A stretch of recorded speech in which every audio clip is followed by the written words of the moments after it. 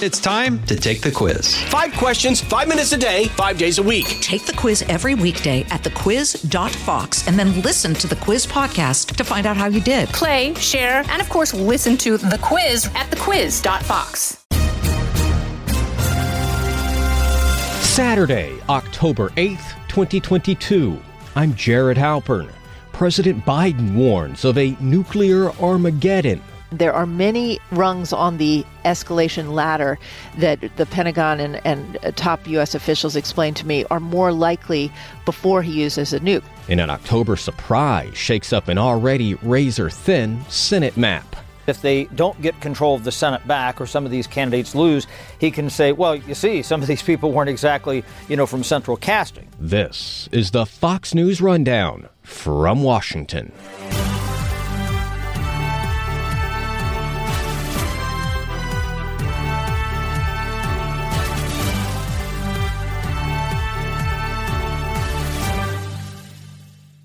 From the Fox News Podcasts Network. Stay on top of the latest news and information from Fox News. Listen and download the Fox News Hourly Update on your time. The trending stories you need anytime you want it. Listen and download now by going to foxnewspodcasts.com.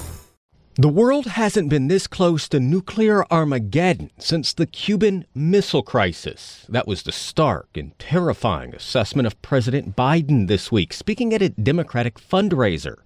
The president was warning about threats coming from Russian President Vladimir Putin about the use of tactical nuclear weapons in Ukraine in defense of Russia.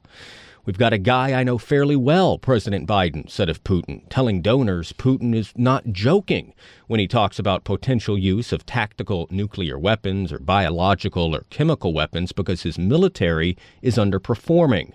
The president conceded it's unclear what an off-ramp for Putin may be. All the while, another potential nuclear threat flexed its muscle this week. North Korea has been test-firing a barrage of missiles, including a mid-range missile that sailed over Japan, jolting residents to take cover. Fox News national security correspondent Jennifer Griffin has been speaking with military sources about both of these threats and reports on what the assessments say about nuclear escalation. Well, I think it's really important when you talk about nuclear weapons to distinguish between strategic nuclear weapons that could take out Washington, D.C., New York, or Moscow. There is no sign, and the Pentagon, we ask them every day, if there's any sign of a change to command and control, any sort of change in footing to those nuclear weapons. They keep a very close eye on that. They have ways of monitoring if there's any movement on that front with regards to Russia. So no change to strategic nuclear weapons. Then we ask about tactical nukes, and Russia has about 2,000 tactical nukes, and there was some spurious reporting earlier this week that somehow sort of cropped up in some overseas publications suggesting that there was a train affiliated with a certain unit that is known to transport or be responsible for the tactical nuclear weapons. And so that launched a degree of speculation that Putin may be moving a tactical nuke to the Ukrainian border. But if you sort of do logically work your way through that, and certainly the Pentagon takes any talk and loose talk of nuclear weapons use very seriously, and the Pentagon went back through and U.S. intelligence went back through and listened very carefully to the exact wording of what Putin said in his speech a week ago. And basically, Putin had a lot of caveats in there in which he suggested that if Russia was struck. Now, the question is, then nuclear weapons could be used. The question is, what does he define as Russia? He's just declared 4 territories inside Ukraine, which are clearly Ukraine. There was a sham referendum in those 4 areas.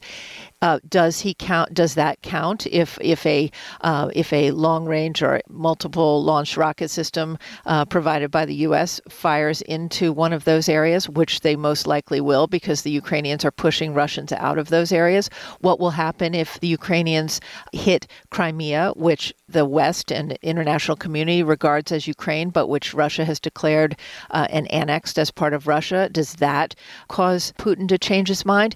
Everybody is taking Putin seriously in terms of the threat to use tactical nukes, but there's no evidence that he's moving in that direction. There are many rungs on the escalation ladder that the Pentagon and top U.S. officials explained to me are more likely before he uses a nuke. Remember, if he uses a nuke on his border with Ukraine or just inside Ukraine, the radiation is going to flow back over his own people into Russia. So that doesn't make a lot of sense. He could still do a lot of damage. And what I think people are feeling right now is as the Russian military is collapsing, which it is, it's collapsing in not just the east, but the south, as well as the north around Kharkiv. It's really collapsing at a stunning rate. That makes Putin even more dangerous. You've seen some conventional missile strikes and drone strikes in the Kyiv area for the first time in some months. And that has people's attention because there are other things that Putin could do that would be equally dastardly. But this loose talk of nuclear weapons, you heard from the Pentagon podium, Brigadier General Pat Ryder said it's just utterly irresponsible. And, you talk about the difference between tactical nukes and the sort of, over the ocean nuclear weapons that, are sort of the fear of the Cold War. But a tactical nuclear weapon, I understand it's a smaller detonation, but it is frighteningly destructive still. Absolutely. I mean, it's larger than the bombs that struck Hiroshima. But again, that radiation, it has the potential to harm Russians. Now, Putin doesn't seem to really care about harming Russians. You can see from the deployment and the mobilization that he's just conducting, he's willing to use them as cannon fodder. So you can't rule anything out because this is a very uncertain time. And I would say that all eyes right now are on Ukraine because the situation as Ukraine continues to make incredible gains on the battlefield, Putin starts running out of options, and it is extremely dangerous, but no sign as of right now of any movement on the nuclear front. There are nuclear fears always in North Korea. They have now, that country, rattled off a number of missile tests, one that went over Japan in recent days. How worrisome is that to U.S. officials? Are they seeing anything new as they sort of assess the capabilities of North Korea and its weapons program? I mean, extremely brazen and certainly causing the Pentagon and the U.S.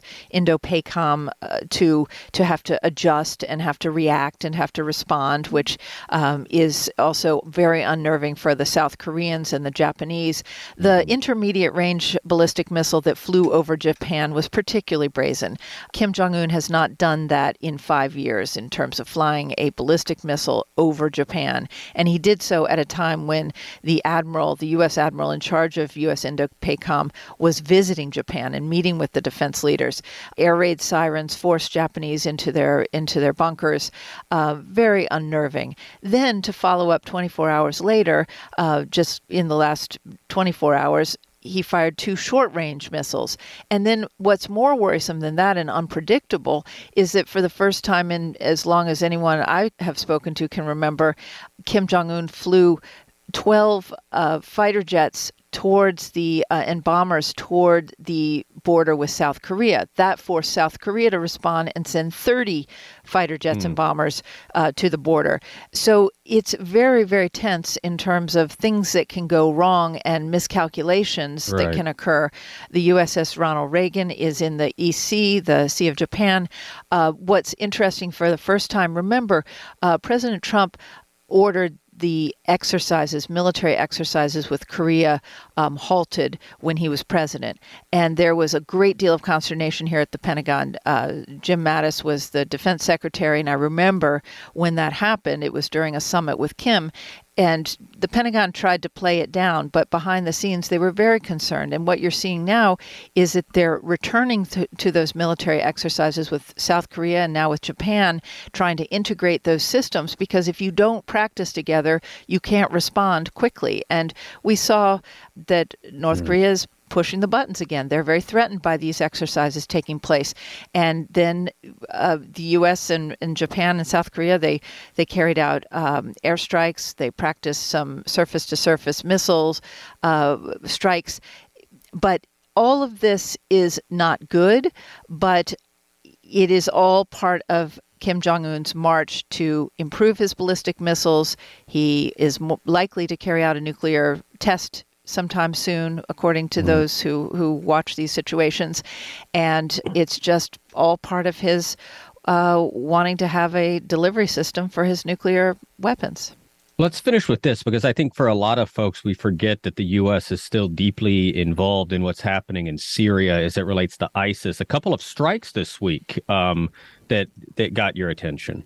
Well, not just this week. In the last 24 hours, 2 strikes, very significant strikes, decapitating ISIS. 3 top leaders were targeted.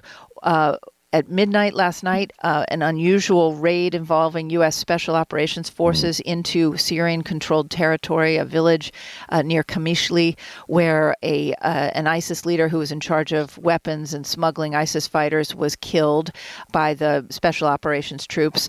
Usually, it's a mission to actually capture those individuals, but often if the individual tries to fight back, then they're killed. That individual was killed, and then we just learned just hours ago at 6:23 p.m. local Syria time, the U.S. carried out an airstrike, killing one of the top 5 ISIS leaders, Abu Ala, and his deputy named Abu Muad al-Qahtani.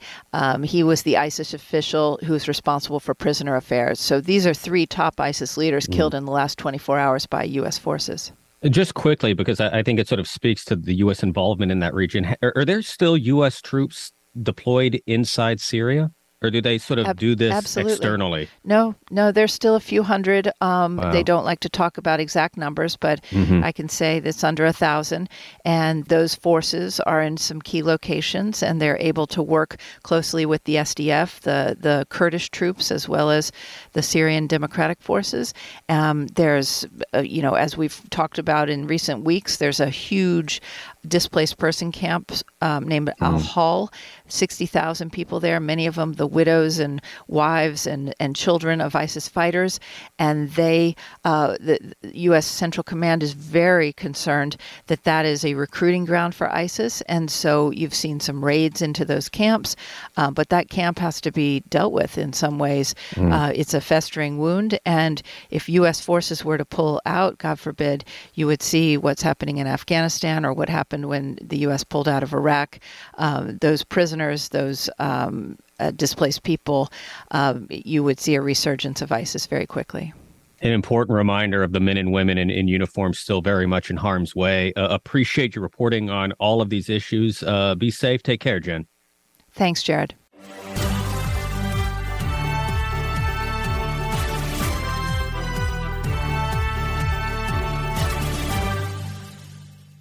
Surprise, it's October. I'm not sure about you, but the fall really snuck up on me. And here we are, less than a month from the midterm elections, and it did not take long for the so-called October surprise to drop in a critical Senate race. This week, the Daily Beast reported Herschel Walker, the football star and Republican nominee for Senate in Georgia, paid for an ex-girlfriend's abortion more than a decade ago. The revelation runs counter to Walker's strong pro-life stance. He has said he opposes abortion in all cases. Walker says the story is a flat-out lie. The publication says the woman is known to Walker and is the mother of one of his children. Again, Walker says the story is not true and has threatened legal action against the Daily Beast. Adding to all of it, Walker's adult son, Christian, a conservative with a social media following, has weighed in, calling his father a liar. Now, Walker's past has been an issue in this race. He's talked about previous mental health issues, and throughout the campaign, the race between Walker and Democrat Senator Raphael Warnock has remained super close. And it is as important a Senate race as there is. Remember, the special election in Georgia in 2021 swung control of the chamber to Democrats. The NRSC, the election wing for Senate Republicans led by Florida Republican Rick Scott, is standing by Walker, accusing Democrats of cranking up the smear machine. So late in the campaign, with the stakes as high as they are, is this October surprise the type of event to swing a race? Fox News congressional correspondent Chet Pergram has experience covering big races. I asked him to offer some context on this, and believe it or not, what the musical Hamilton teaches us about current events at the Capitol. Mitch McConnell is walking a tightrope right now because he wants these candidates to win but it's clear from his perspective that some of these folks aren't necessarily top drawer. So McConnell, and he said this for months now, he's essentially giving himself an out. Whereas if they don't get control of the Senate back or some of these candidates lose, he can say, well, you see, some of these people weren't exactly, from central casting. So that's a defense that he has arranged. And guess what? If they win, then he has underplayed it, underplayed expectations. And look, they have control of the Senate, and look at how things are going here. Without question, and there are some others who have some problems, but without question, Herschel Walker is probably the most damaged candidate on the Republican side of the aisle. And we see this in a lot of races when you get into October, certainly closer to November, where you have, explosive stories about candidates that come out to, they do opposition research on these folks and hold it until the last minute when they think it will make the most impact. And that's certainly what's happened with Herschel Walker. Then again, it was just about this time of year, almost to the date, 6 years ago, when we found out about a videotape involving former President Donald Trump, and everybody was running for the hills with President Trump on the Republican side of the aisle, and then turns out he won the presidency. Mm-hmm. Yeah, I mean, listen, it comes down to how voters respond ultimately to these types of stories. And the NRSC, we should point out, has stood by Herschel Walker. Walker has denied these allegations, denied these stories. I think has threatened to take legal action against the Daily Beast, the publication that first published these reports. And that's not surprising, right? I mean, 30 whatever days out from the election, you got to stand by your candidate, regardless of party, sort of regardless of what emerges, right? Not always. I mean, that was what was so unique in 2016, where as soon as the Access Hollywood tape came out, right, you had Republicans abandoning Donald Trump.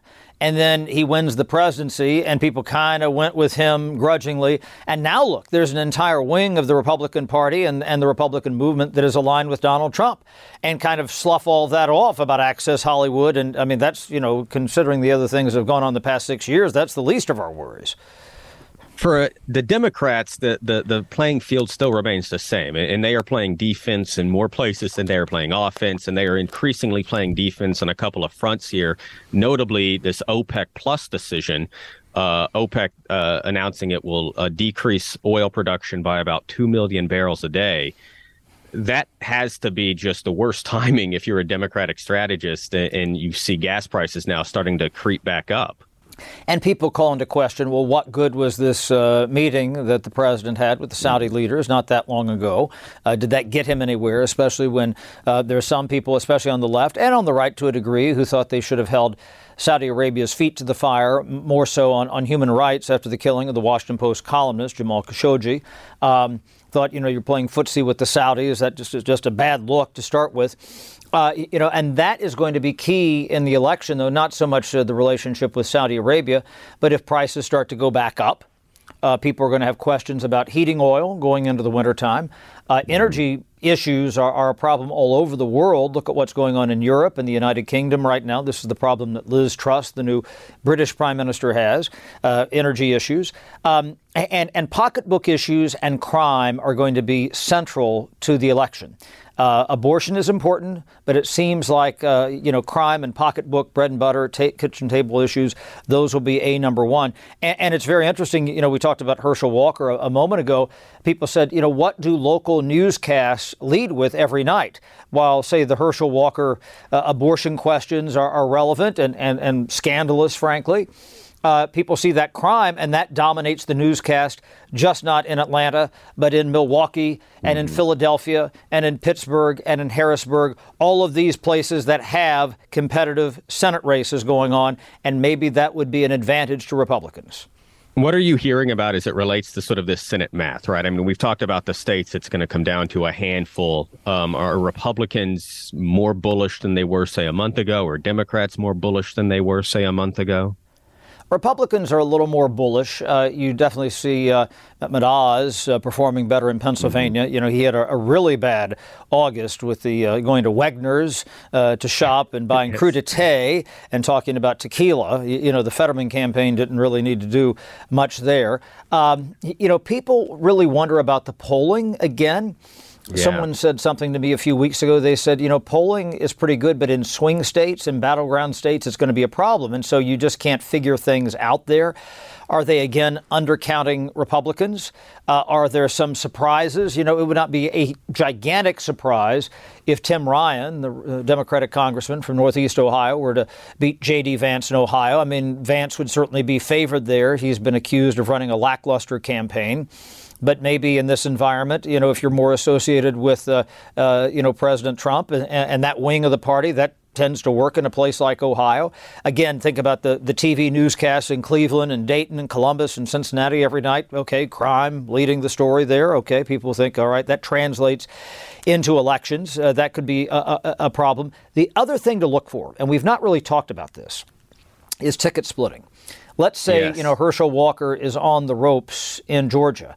Well, maybe Brian Kemp wins the governorship, and you have, Raphael Warnock, the Democratic senator, keeping the Senate seat. Well, that's what I was going to ask about, right? Pennsylvania, Ohio, yes. Because you look at Georgia, a state that was decided by several thousand votes in 2020 and then in 2021, right? That's not a lot of Republicans that would have to vote, say, for Brian Kemp and then leave the Senate ballot blank. Right.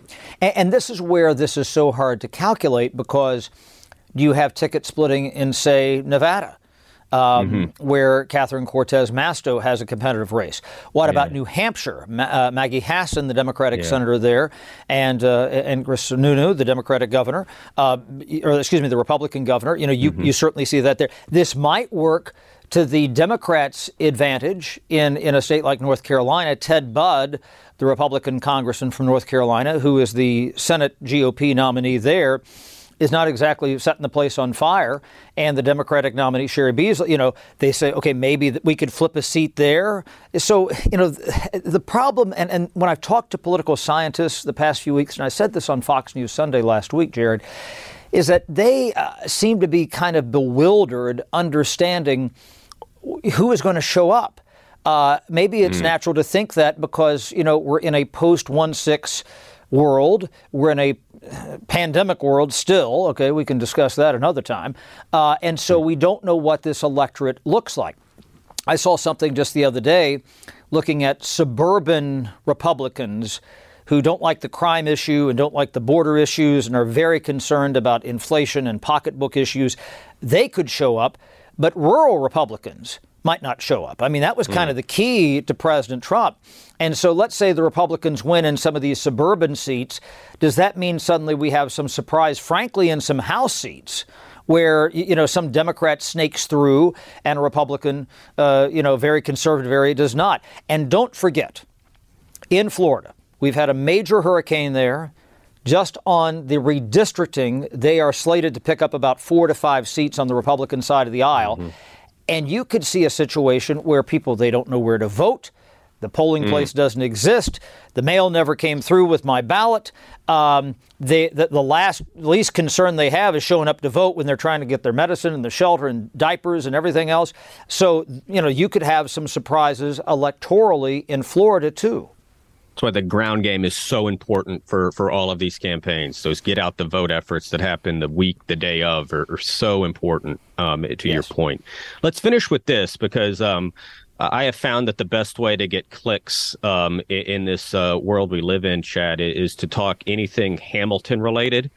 And you've done some reporting on the former Treasury Secretary and his role of prominence in the U.S. Capitol. That's right. Well, everybody knows that it was Aaron Burr who did in Alexander Hamilton in a duel, a famous duel. And this, of course, we've seen the musical, the book by Ron Chernow. His star has really kind of risen. It's at the Kennedy Center right now. Yeah, exactly. In fact, my home of Cincinnati is playing there. This is really a big deal. What's going on right now with Hamilton. But very few people know that it was Harry Truman who has also now done in Alexander Hamilton. Now, what do I mean by that? Well, in the Capitol Rotunda, that is where Alexander Hamilton's statue stood. And mostly in the Capitol Rotunda, you have presidents there. Well, Harry Truman is a president. Every state gets 2 statues, so a total of 100 in the collection. And they pretty much, with a couple of exceptions, they reserve statuary hall for presidents. Well, there was Hamilton standing there, and this is long before the musical and the book, with Jefferson and Washington and Reagan and Gerald Ford. You get the idea here, but he wasn't a president. So, his stock has gone up in recent years, but Missouri voted to introduce Truman, the 33rd president, as their statue. So they took out their other Missouri statue, who was a senator who served in the early 19th century from Missouri, whose history has kind of passed by, and so nobody really knows about him. He was not in the Capitol Rotunda, but they had to take somebody out. Well, the two statues in there besides Hamilton, who aren't presidents, is Martin Luther King, and then the women's suffrage monument to voting history. Mm-hmm. And so they're not going to take those two out. So who was the odd man out? Alexander Hamilton. So they put Truman in, and he is now down in what we call the Hall of Columns on the first floor of the Capitol. Now, Jared, this is not exactly the room where it happens. Trust me. Down there, you've got, he's next to a racist former senator from Nevada, Pat McCarran, who I think his statue is probably on the way out. Also, he's next to a statue from a guy from Vermont who was a prominent member of the Whig Party, which doesn't even exist anymore, and a statue from Florida, a guy from Florida who invented the ice machine. So, this is one way to give Alexander Hamilton the cold shoulder. I'd watch a musical about the making of the ice machine. I think that'd be good. But, you said this is all about getting clicks, right? Well, in the case of moving the Hamilton statue, this might have been click boom, if you know the lyric in the musical. Yes. Well, we'll see if tourists make their way down a flight of stairs to go see the Hamilton statue. Chad, I love that you are on top of all of these things, and we'll continue to have these conversations, run the Senate math, run the House math, and keep track of who's prominently displayed and not prominently displayed in the Capitol. I would not exactly bet on Alexander Hamilton staying in that position, Jared, because as he says in the musical, he's not going to throw away his shot. No, he'll be back. All right. That's what the British king said. Remember that in the musical? That's right. He'll be back. That's right. We'll wait. We'll see what the new British king has to say about that. Yeah, indeed. We should ask. All right. Thanks, Chad.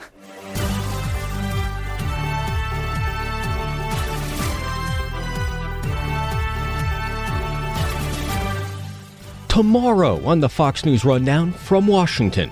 Oregon isn't usually in the swing state column, but the governor's race there is too close to call, with Republicans optimistic about a big upset.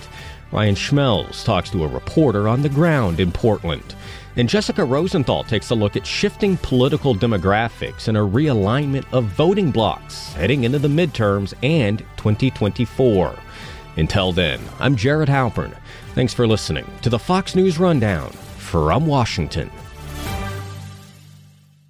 From the Fox News Podcasts Network, subscribe and listen to the Trey Gowdy Podcast. Former federal prosecutor and four-term U.S. Congressman from South Carolina brings you a one-of-a-kind podcast. Subscribe and listen now by going to foxnewspodcasts.com.